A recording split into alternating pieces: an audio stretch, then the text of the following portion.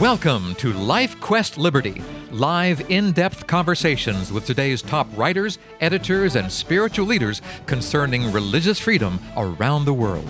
On today's broadcast, we'll examine local and international factors that may be impacting your right to worship and obey God as your conscience dictates. I'm your Life Quest Liberty host, Charles Mills. The government of this country isn't supposed to be selective when it comes to supporting the various faiths and belief systems within its borders. Like justice, it's supposed to be blind. But what about inside the church? What about when you walk through the front door of your church? Are you supposed to let your religious liberty stay out there with your coat and your umbrella? Are you supposed to sit in your pew and quietly take whatever the church has to say? Or do you have a right? Do you have the freedom? Do you have the responsibility to stand up and say something different?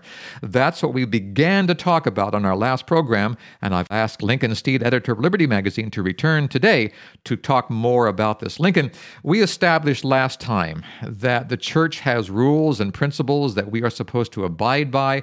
What are we supposed to do when we sit down in church and we realize that what we're hearing from the pulpit, what we're hearing in our Bible class, is not exactly what we believe in our heart?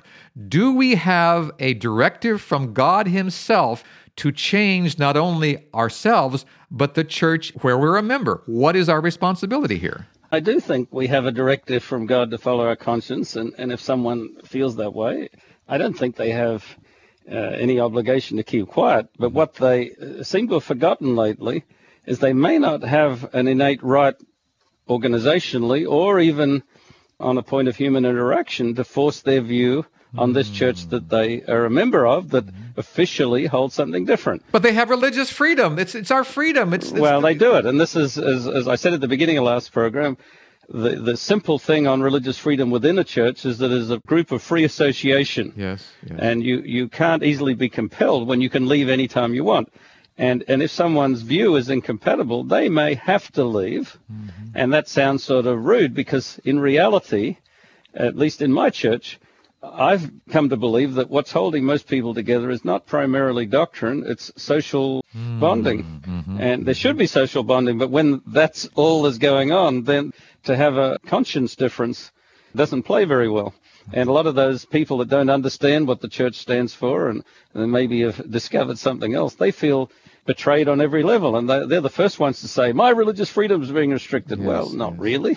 But they don't have a right to force a view on a group that directly stands for something else. You know, it's worth saying or reminding people that part of the dynamic that went into the Reformation in Germany with Martin Luther, you know, he was a priest within the Roman Catholic system. Right. He believed that he could reform it. It's historically not accurate to see Martin Luther as trying to separate from the Roman Catholic Church or even to pull it down or anything. He just believed that he could get it back on course, that there were some inconsistencies in the system, that if he pointed it out, they would revert. Mm-hmm. Turned out not to be so, and it was very good for the Reformation and even for Martin Luther himself that he ended up founding the Lutheran Church. But the key element in this that people need to get in mind was not that the church objected. They have every right to object, because he was indeed, it turned out, threatening the very basis. What was wrong there was that the Pope swore out a papal bull against him, which, if things had run their course, would have meant his life. Yes. No church has the right to threaten someone's physical security. And certainly in the Western world, where we have any number of laws that protect individuals as well as guard religious freedom, that's not at play. It's one thing if the church victimizes someone. And, I must say I've lived long enough to see where a church... this is not theoretical. I've lived long enough to see where some dissidents within a church were threatened by the administrators that if they persisted in their view, they would take away their retirement benefits. Well, I think that's wrong. Oh, yes. Because that's mixing in legal, trying to take away a legal right because of a doctrinal difference. So that's one of the few cases I've seen where, a modern church might be overstepping the bound. But generally on the debates that go on, and then even maybe the exclusion from fellowship or membership that follows, there's not a threat to someone's liberty, religious liberty, but there may be a great injustice to their sensibilities and to their spiritual integrity. Well, let's talk some practicalities here. In our church, the Seventh-day Adventist Church, as well as other churches, I must say, around the world, women's ordination is a very hot topic. You talked about this a little bit at the end of last program.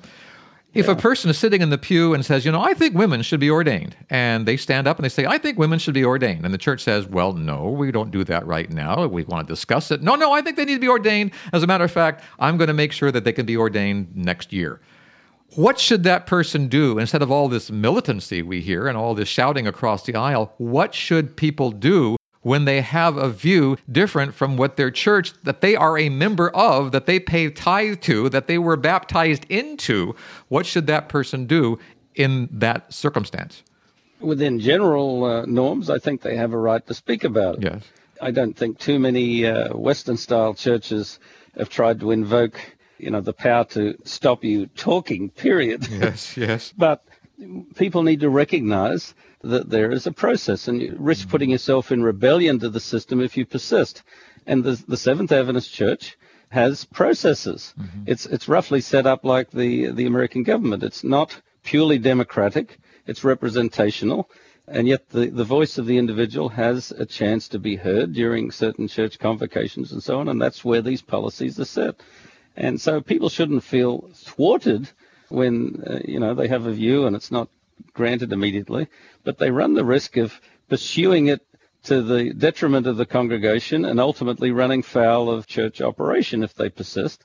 And some of these rebellious attitudes ultimately undercut the very viability of the organization. And that's where I'm most troubled by, not on, the discussion of women's ordination, but to win a point within a church, you can run more than the risk. You can almost certainly destroy the very process of dialogue and of communication within the church that keeps it running.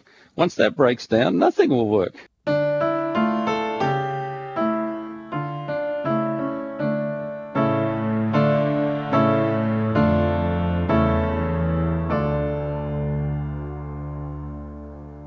I look at the life of Christ, and you bring us back to that often on this program. How did Christ handle his religious freedom within his church? I mean, he called people vipers. He stood up and he said things. Yeah. But how far did he go on this thing? Well, of course, none of us are the Son of God. I know I'm not. What I mean is he had a very clear charter from his father to set things straight. Yeah. And I think we have an obligation to speak out. But, I'm also trying to talk on the structure of dissidence within the church as a matter of religious liberty model applied within the church, not whether or not the issue is true. That's a different debate, whether women's ordination has validity or not. We're not really talking about that here.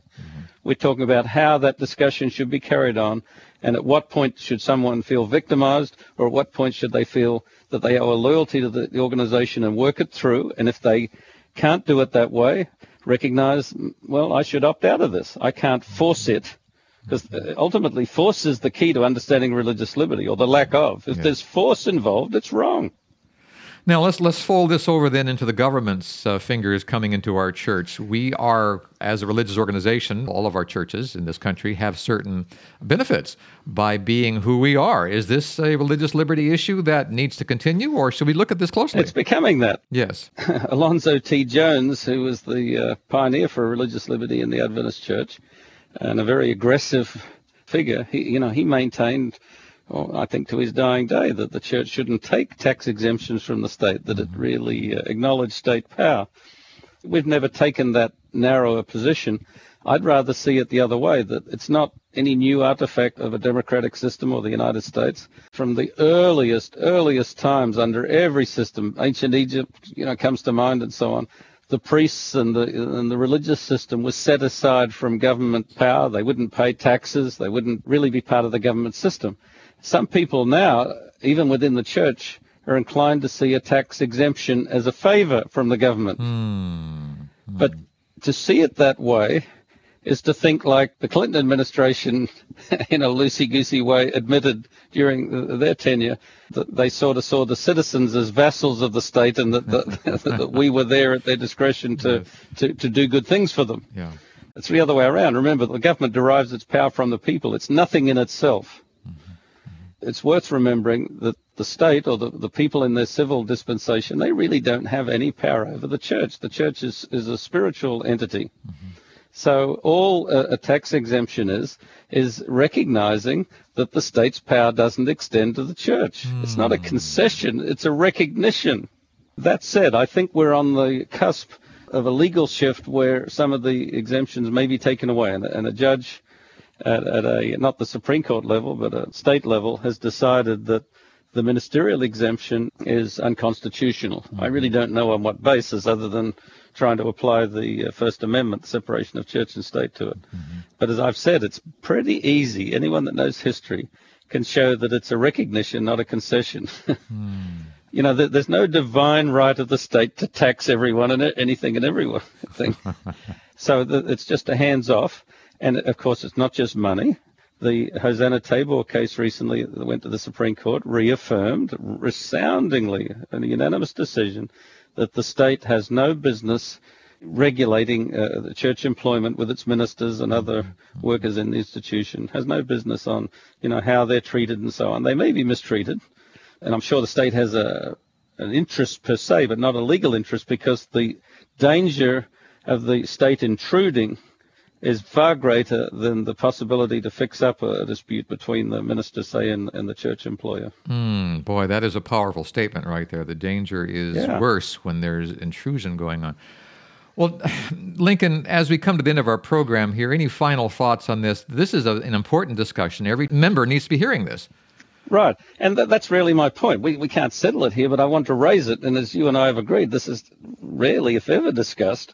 But it's a great point of contention. As I said, it gave rise to the great schism. Well, it isn't the great schism within Christianity. It was actually between the Eastern and the Western churches. But it's the great schism of the modern age, the Protestant Reformation. Yes. And it worked out well there. Yes, it did. But way too many people are involved in churches in great disputations. And people are being harmed, institutions are being threatened. The viability of a church can really be frittered away if people don't understand the true dynamic of religious liberty, and at the same time misunderstand the spiritual calling for anybody who takes a faith profession to deal in a charitable, equitable way with their fellow believers. Very good. Lincoln Steed, editor of Liberty Magazine. Lincoln, thank you so much for these words of wisdom today. Always a pleasure. And listener, we invite you to libertymagazine.org for more on this and other topics. libertymagazine.org. Subscribe to the magazine. Read Lincoln's blogs. Articles are all there. Every one of them. They're all there. This program can be listened to again and shared from libertymagazine.org. Until next time, this is Charles Mills along with Lincoln Steed, editor of Liberty Magazine, inviting you to rest in the freedom of God's love. Goodbye, everyone.